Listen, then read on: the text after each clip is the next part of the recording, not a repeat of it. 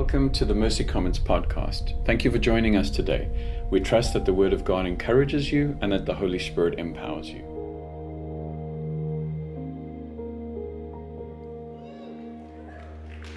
At Mercy Commons, we believe the major diet of teaching comes through elders, but we also are a church that believes in gift recognition. And so the reason that Karen is up here is not because she's my wife. The reason she's up here is because we've recognized a gift of teaching in her and want to benefit from that. And so I want to pray for her and let her loose. Father, I want to thank you for the power of your word. I want to thank you for the power of your spirit. I want to thank you that that even though Karen has been diligent and faithful in her preparation, she and we do not rest on that. We rest on the fact that we belong to you, that you want to speak to us. And we sit with open and receptive hearts to hear what your Spirit is saying to the church. Amen. Good morning, everybody. It really is delightful to be together. Thank you for choosing. Hello, Kristen. Thank you for choosing to be here on a long weekend. As Nick has said, we are continuing in our One Another series, and this morning we're going to be talking about be hospitable to one another. There are about 47 one another's that are presented to us in Scripture, and we've just grabbed a very few in our series. And so you may think, well, that's an interesting one to choose, be hospitable in the midst of all the possibilities. But I really do think it's something of particular value to this community, living in the culture in which we live. So we're going to look at being hospitable. We're going to look at it under three main headings. What is hospitality? Why should we practice it? And how do we go about it? I just want to pray. God, as we sit under your word, would you help it to bring correction and challenge where necessary? Thank you, God, that you spur us on, but condemnation is not your voice. Thank you, God, as we sit under your word this morning, that you remind us how desperately we need and how readily accessible the empowering of the Holy Spirit is to live Christ-honoring lives. So be with us as we sit in your word. So what is hospitality? Basically, at the most fundamental level, it's being together and eating together. Well, that doesn't sound too bad, does it? That sounds okay. It's a little more complicated than that, but basically that's what it is. And we're going to look at a number of scriptures this morning. We're going to start in Romans 12, and we're going to come around to Romans 15. Paul starts a thought here, and he circles back to it in 15. By way of a very brief backstory to Romans is written by Paul, and he spent the first chunk of the book laying deep and profound doctrinal truths, talking about who God is, what salvation is, that it's a gift to us, that it's by grace, that we don't earn it. He's laid all of this truth, and only now does he get into the working out of our salvation. One of the commentators kind of explained it like that. In chapters 1 through 8, he's dealing with salvation. 9 through 11, he's dealing with sovereignty, God's sovereignty. And then 12 through 16, only at the very end, is he talking about our service. So this part of Romans that we're in, chapter 12, is the standing, walking, running part of the gospel. It's how we work out this new man that has been put into us. Christ has given us a new identity, and then we work that out by new actions. And it is so important not to flip the order on these things. Because if we get them backwards, we end up in legalism and works. And so we are hospitable to one another because we're working out what God has put into us. We are not hospitable in order to do the polite thing or to try and make God more happy with us. And it's so easy to get it backward, but I want to just make sure we get our order straight this morning. So we're going to start in Romans 12, and I'm going to read from 9 and 13. So basically in 12, he starts about how we relate to. So how do we relate to God? How do we relate to the gifts? And now in verse 9, how do we relate to each other? And it says, let love be genuine. Abhor what is evil. Hold fast to what is good. Love one another with brotherly affection. Outdo one another in showing honor. Do not be slothful in zeal. Be fervent in spirit. Serve the Lord. Rejoice in hope. Be patient in tribulation. Be constant in prayer. Contribute to the needs of the saints and seek to show hospitality. And we'll see so often hospitality, this injunction to be hospitable, follows after this injunction to love each other. Brotherly love is what we're called to. How we work it out is hospitality. And it's an expression of our love that we have one for another. And it can be kind of broken down into having an open heart, an open hand, and an open home. So those are the three subpoints here. So what does it mean to have an open heart? Well, verse 9 and 10 of the scripture says, don't just pretend to love others, really love them. Hate what is wrong and hold tightly to what is good. Love each other with genuine affection and take delight in honoring each other. Having an open heart means you share yourself, not just your things. It means that we do the hard work of loving each other, that we share our struggles, our joys, our triumphs, our despair. All of that we share with each other. In another letter that Paul wrote in Thessalonians 2 verse 8, he says, we loved you so much that we shared with you not only God's good news, but our own lives too. So an open heart is a sharing of the things of the heart with each other. But I do want to just note here that it says, we love each other, but we cling to what is good and hate what is evil. Our culture is trying to convince us, it's beating this drum very loudly, that to love somebody means that you accept and celebrate every choice and decision that they're making. And actually, Scripture doesn't tell us that that's what love is. We love each other, but we hold fast to what is good and what is true. The best way we love each other is by reminding each other of truth and spurring one another on in the gospel. That is what love is. Brotherly love is to be genuine, affectionate, and honoring. It's not superficial or sentimental. That is not what brotherly love is. So an open heart, we're sharing deep things with each other. And then we have an open hand. In verse 13 of Romans 12, he says, when God's people are in need, be ready to help them. Contribute to the needs of the saints. Be ready to help them. We need to be ready and willing to contribute when our brothers and sisters are in need. And this requires that we've done some hard work, friends. It means that we have worked out our own relationship with money. Our relationship with money needs to be healthy. It cannot be where our trust lies. We cannot have a poverty mindset. We cannot be irresponsible in how we spend our money, because then we've got nothing with which to help each other. It means that we choose not only to live within our means, but actually a little bit below them, so that we have margins to help each other when we need. And all of you broke students out there who think, that doesn't apply to me, hang on.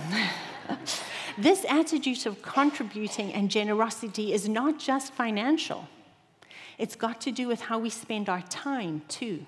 We need to build margins into our time, be careful with the time that slips through our fingers so easily, so that we can contribute to the needs of our brothers and sisters. There's so many things that you can do. You can mow a lawn, tutor a kid, rock a baby, fold a load of laundry, bring a meal, pick up a kid from school. All of those things are contributing to the needs of our brothers and sisters when they need them.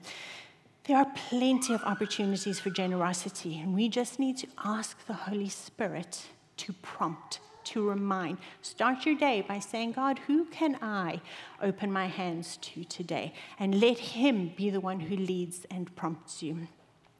Also, with an open hand, you can't give or receive if your hands are closed.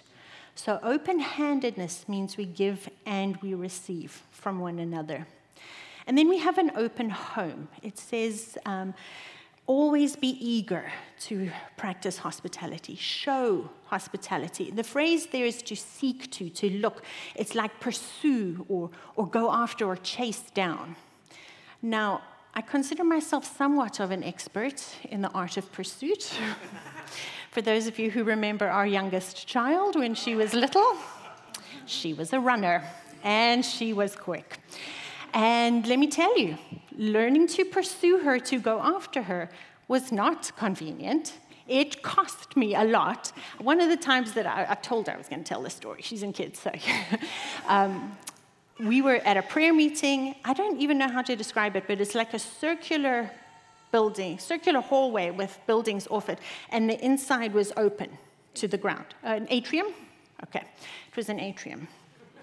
Sounds fancy. We were praying in an atrium, and I was like, okay, we're in a circular spot. It's okay. There's no points of exit. I should be good. But when she got dead opposite me in the circle, she climbed onto a bench, over the edge, into a planter. Now she's standing in a planter box 3 stories up. Let me tell you, I pursued that kid. I went after with some strategy and skill, because you've got to get there fast enough to save her life, but not too fast that she thinks we're now playing tag.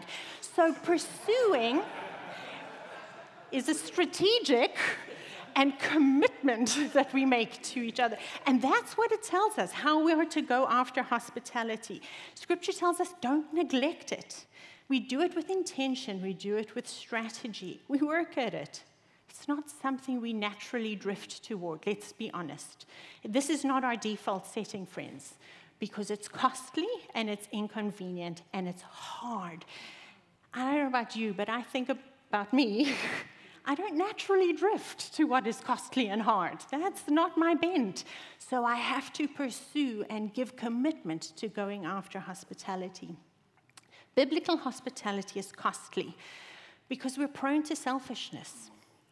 And this is asking us to engage rather than to hang back. It's asking us to open rather than to close. It's also hard because our culture is pulling us very much toward isolation and separation, especially from those who are different to us. And it's difficult because we're choosing to create, in the words of Tyndale, who's the interpreter, a harborous disposition. I just loved that. That's what he said hospitality is. It's having a harborous disposition. And we are choosing to create a safe harbor for people, welcoming them in and caring for them.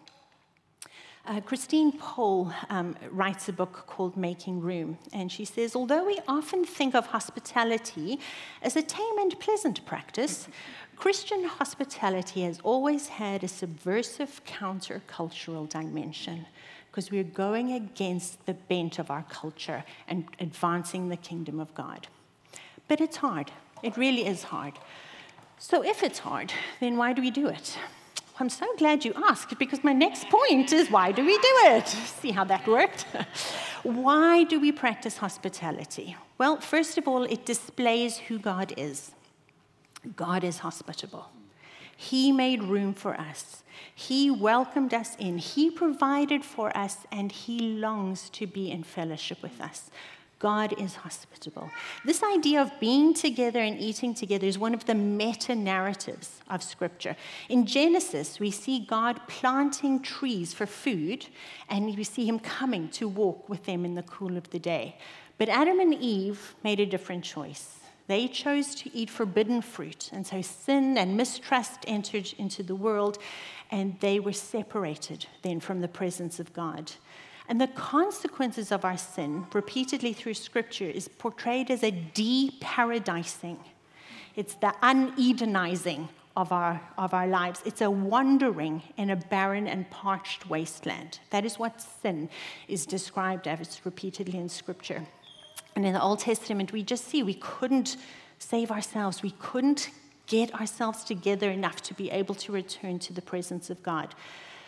But Jesus came and instituted a new covenant where he paid all the things that need paid and played all the roles that need playing. He did it all. And he invites us into salvation, which is depicted as a lavish banquet. That is what our salvation is described as being. In Isaiah 26, verse 6 to 8, it says, "On this mountain, The Lord of heavenly forces will prepare for all peoples a rich feast, a feast of choice wines, of select foods rich in flavor, of choice wines well refined. He will swallow up on this mountain the veil that is veiling all peoples, the shroud enshrouding all nations. He will swallow up death forever. The Lord God will wipe away tears from every face. God invites us in. He removes the things that keep us away from him, and he cares for us. Revelation 3, verse 20, again depicting salvation. Look, I'm standing at the door and knocking. If any hear my voice, open the door. I will come in to be with them, and I will have dinner with them, and they with me. This being together, this eating together. The purpose of our salvation is to restore us to our original design, which was to be with God. So we trace, it's the big arc of Scripture, we trace the story from the Garden of Paradise through the wasteland of sin back to the marriage feast of the Lamb in the city of God. So hospitality displays who God is. Hospitality also advances the gospel. And it does it for the unbeliever and the believer. For the unbeliever, people who have not yet come to understand who Jesus is and all that he did, we just have to think back to the series we just finished in Luke called Tables and Sinners. We see Jesus repeatedly, again and again, eating with unbelievers to the extent that in Luke 7 and Luke 15, the guys are saying, what is going on here? So the Son of Man came eating and drinking, and you say, look at him, a glutton and a drunkard, a friend of tax collectors and sinners. And now the tax collectors and sinners were all drawing near to him, and the Pharisees and scribes grumbled, saying, this man receives sinners, and he eats with them. Jesus received sinners and ate with them so that he could bring salvation to them. He could save them. He came to seek and save the lost, and we get to partner on that same mission with Jesus today. And so we need to open our homes for the advancement of the gospel to people who have not yet met Jesus. Our neighbors and our families need to be welcomed in so that they can open their hearts to the gospel. And even as you're sitting here, I'm just going to trust the Holy Spirit is going to just highlight a who for you in this category. Who this week can I open my home to so that the gospel can be opened up in their hearts? It also advances the gospel for the believers. Now, the gospel is not just what we believe at the point of salvation, at the point of our conversion. We don't just believe in the person and work of Jesus one time and we're done. It's what we choose to believe every single day. It's what we filter everything through. When we're struggling, when things are hard, our question is, what about the gospel am I not believing in this situation? And I'm choosing again to believe the gospel. So that is what we're doing daily. And being in homes with each other provides excellent opportunities for discipleship. It gives us opportunities to remind each other of the gospel and to spur one another on again. In the New Testament, the scripture gives the account of the birth of the Philippian church, and it's in Acts 16. And there's three kind of conversions that happen. One is Lydia, then there's the slave girl, and then the jailer. And I just want to look at the first two in Acts 16. Lydia, I just love this phrase. It says, the Lord opened her heart to pay attention to what was said by Paul. And after she was baptized, and her household as well, she urged us, saying, if you have judged me to be faithful to the Lord, come to my house and stay. She prevailed on us. She pursued the hospitality. Come to my house. Why? Because I need to hear more. I want to be discipled. And then in chapter 30, the story goes on, they cast demons out of a slave girl. Her master is upset that he's lost his source of income. They get thrown in jail. They're singing and praising God. This earthquake happens, and the jailer thinks, oh no, everyone has run away. I need to fall on my sword. And they said, wait, we're still here. So the jailer comes to know Jesus, and we'll pick it up in verse 30. He says, sirs, what must I do to be saved? And they said, believe in the Lord Jesus Christ and you will be saved. That's it. That's the gospel.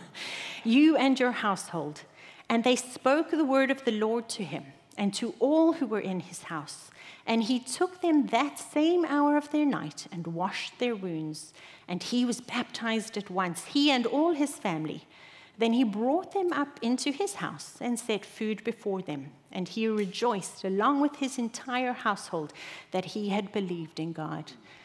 You can imagine with me that there was much talking and much teaching that happened over those meals of people who just come to a point of salvation.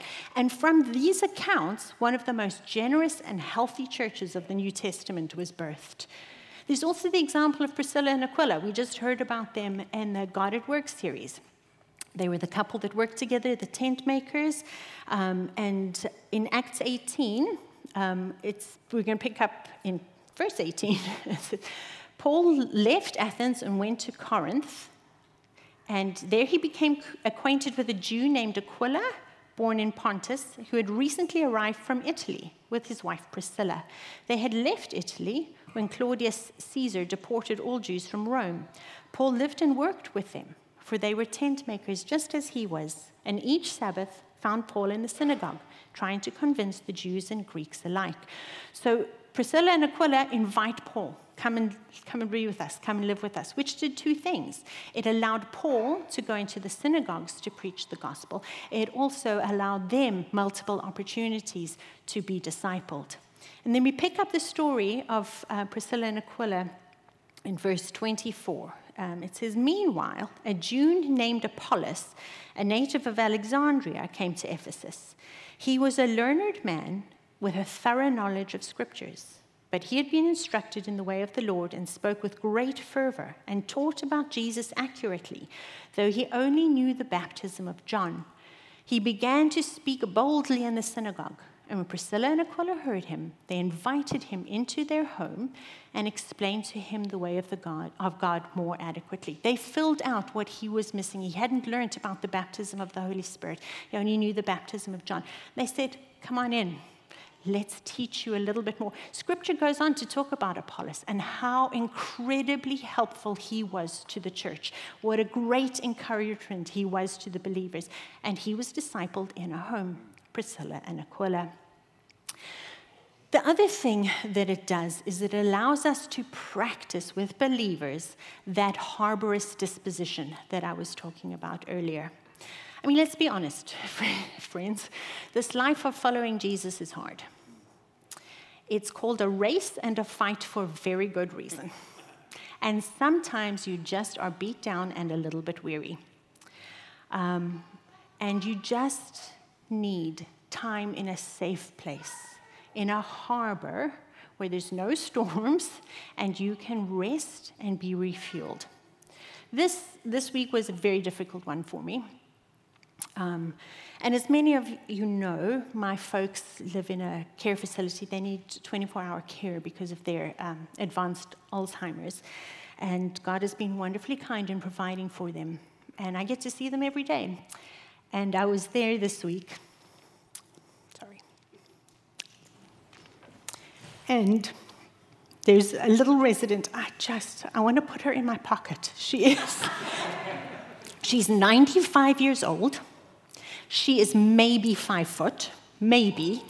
80 pounds soaking wet. She is just, yes, I probably could fit her in my pocket. And her name is Gloria. And I was sitting on the couch, my mom and dad, and Gloria's kind of at the early stages, so she can still have a full conversation with you. She can answer questions and respond. And so I was asking her about her childhood and growing up with her siblings, long-term memories and such. And she's telling me and she's talking to me about it. And then she turns to me. I kid you not. You're going to think I'm making this up. But this is what happened. She turns to me and she said, I just want to encourage you with something.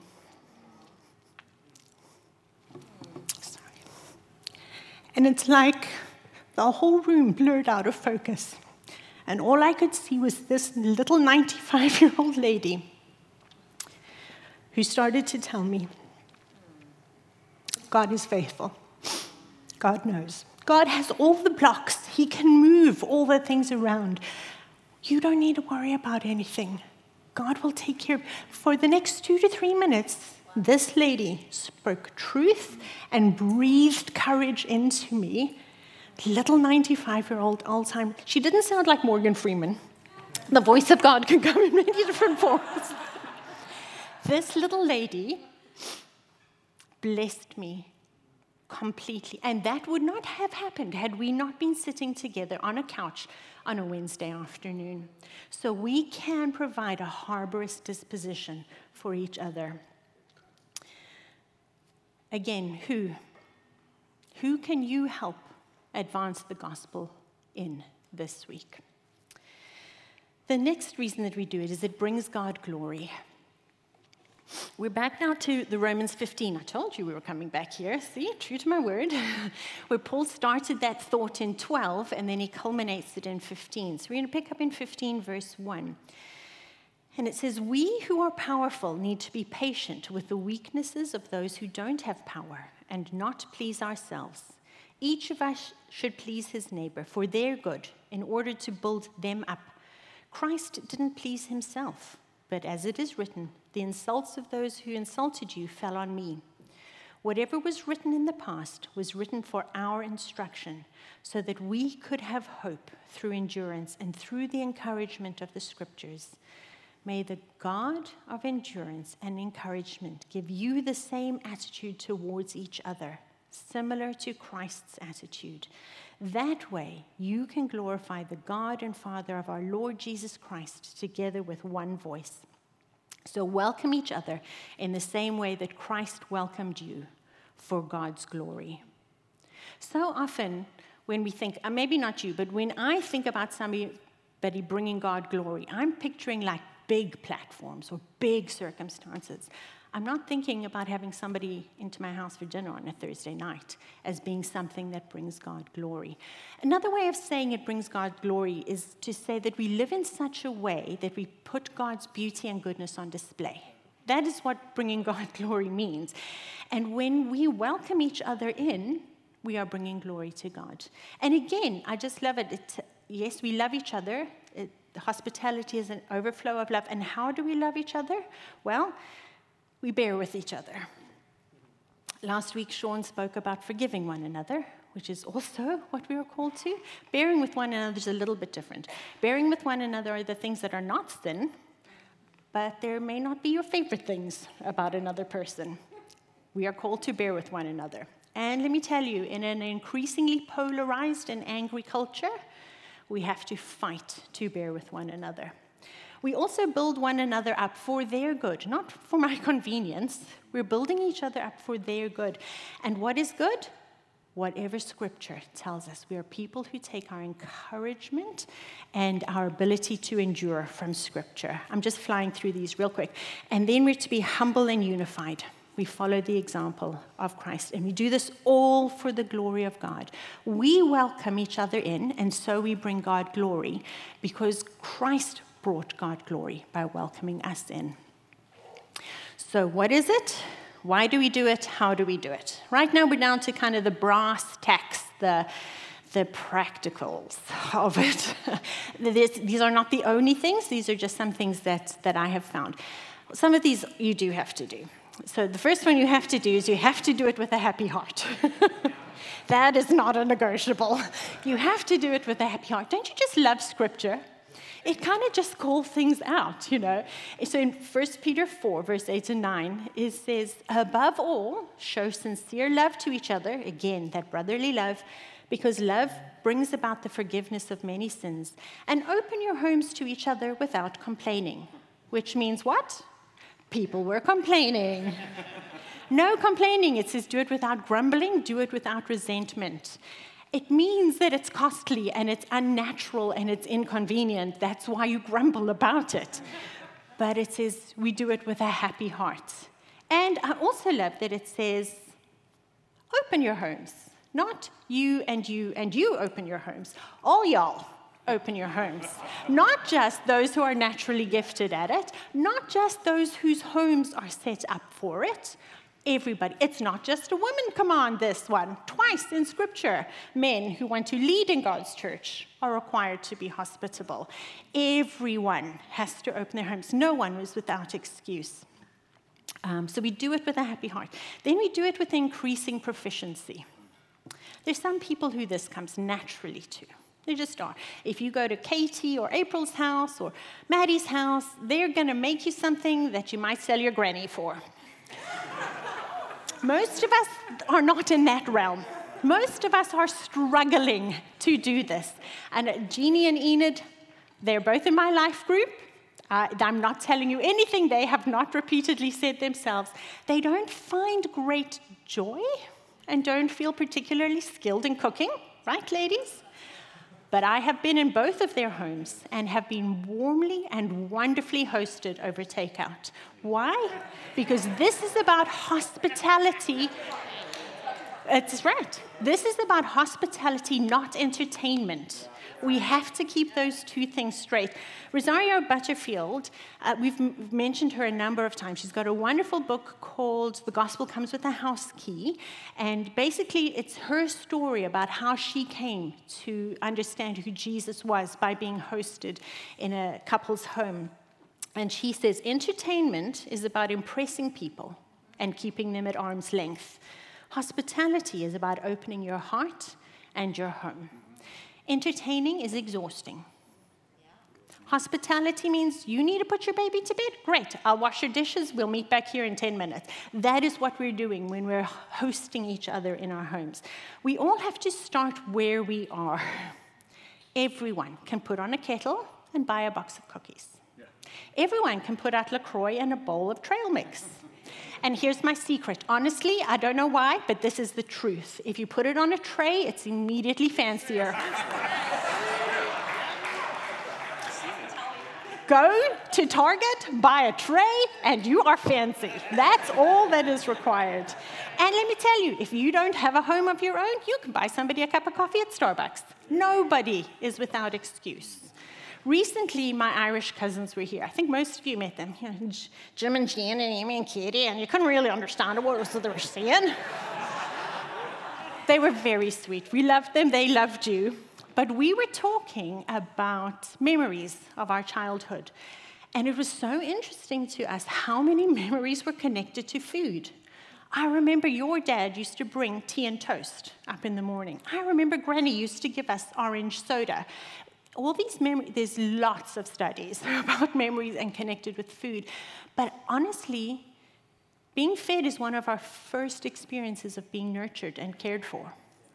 People feel cared for when you feed them. Doesn't matter what you feed them. Just put trail mix in a jar. You'll be fine. Another tip, this is just a helpful thing for me when I'm running through. People are coming, is I think, okay, I need to pay attention to atmosphere and attitude. Some people, atmosphere is no problem. They can scrub a toilet, light a candle, they don't give it a second thought. Those same people, whoever they might be, certainly not me, have to spend a little bit more time sorting out their attitude and making sure that they have space in their introversion to make people feel welcome and wanted. Again, Butterfield, talking to introverts, nobody gets a pass on this, guys. Nobody. She says, knowing your personality and your sensitivities does not exclude you from ministry. It means that you need to prepare for it differently than others might. Everyone's doing it. You just prepare for it a little bit differently. Then we also do it in our own spheres. We just finished the God at Work series. Remember where we reminded ourselves that our identity is not in our work, but it's in our sons and daughters as Jesus, and we work that out in our workplace. Did you know that 80% of American office workers admit to desktop dining? 80%. It now has a name. That's how prevalent it is. It's called desktop dining. You don't leave your desk, you eat your food real quick, and then you hop on social media. What if we took seriously this idea of hosting our coworkers, 1 or 2 lunches a week? What if, in your sphere, you are at home with toddlers? Take an extra water to the park, find a mom, chat to her. If you're standing on the soccer sidelines, take snacks and a water and then draw in one of the other parents. We're hosting in our own spheres, wherever they may be. So you do it on your own. We also do it together. There are a number of ways we co-host as a community. Foster the City is one of those opportunities. There are a number of parents in our community who are fostering, and we can sign up to be part of the organization that helps us walk alongside them as they host and love and welcome those children in for as long as they have them. Look around you this morning. This was a co-hosting moment. Many of you arrive on serve teams and you put out chairs and you lay out tablecloths and you light a candle and you pour a cup of coffee and you welcome children. What are we doing? We're co-hosting, friends. We're creating an atmosphere and an attitude where we welcome our brothers and sisters and we welcome our city. Another co-hosting moment is life group. We just saw the little life group slide up there. So important, so important. We're about to start a new launching pad of discipleship in a life group. Please join one. Being part of a life group is the best place to be cared and discipled, but it's also a co-hosting moment. Everybody is bringing something, washing a dish, caring for a kid, whatever. We're loving each other. It's not just me who's having to talk to all the people. We are doing it together. My mom always used to say to me, you don't arrive at a place with your two arms the same length. Because if your two arms are the same length, you're not carrying anything. You carry something when you come to life group. We're co-hosting. That is what it means. That is the very practicals of how we do it. Band, you guys can come on up. I just would like us to come back around. We went down into the weeds and worked some things out. Now let's just kind of lift our gaze a little bit again and think about Jesus. Jesus, our great host. The cross was the most hospitable moment in all of history. Jesus opened his heart, and out of the greatest of love, he laid down his life, knowing that he would be betrayed and abandoned. Jesus quite literally opened his hands. He was nailed to a cross where he gave his all. He paid the ultimate price for our good. And at the cross, Jesus opened his home. The cross made a way for us to be united again with God in paradise.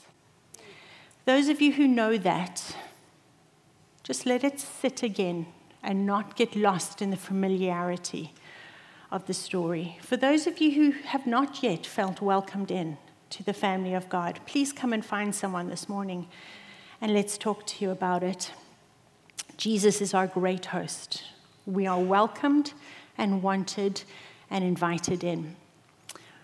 These guys are going to play and we're going to take communion. But I'd just like us to think before we go into communion. We remember again what we're doing. And as we take it, we reflect that we've been invited in and included as family. As we take the bread and as we take the wine, we know that Jesus was the host at the Last Supper, but Jesus ultimately became the meal himself.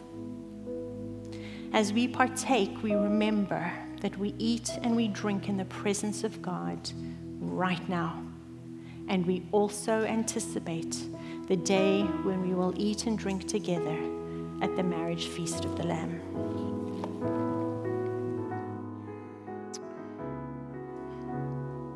We are going to respond in communion. Corin's mom was right about our arms not coming in with arms the same length when we co-host. Wrong about this meal, though.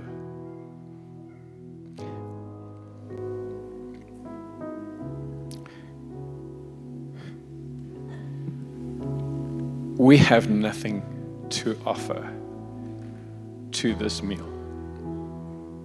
All we bring is our brokenness, and all we bring is our desire to be welcomed.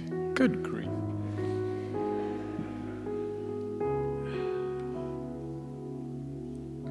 Jesus opened his heart, his hands, his home for us. And so what I'd like us to do is to take these elements and to co-host this moment with someone that is not in your blood family. Is just to go with them and say, can I enjoy this meal with you? And then just to simply pray for each other in that moment. If you are not yet a follower of Jesus, this is where you can become one. Come to me, come to Karen. But for the rest of us, let's be bold and let's co-host this moment where we've brought nothing, but we can share everything with members of our family because we are brothers and sisters of Jesus. Tony came up to me and also reminded me we're going to have people on my left, your right, ready to pray for you for whatever reason. But he mentioned that maybe there are people that don't feel like they can receive the meal that God is offering them for whatever reason. We would love to pray with you in that area. Would you stand with me and go to the table and honestly just ask God, God, who can I share this meal with? And go and do that.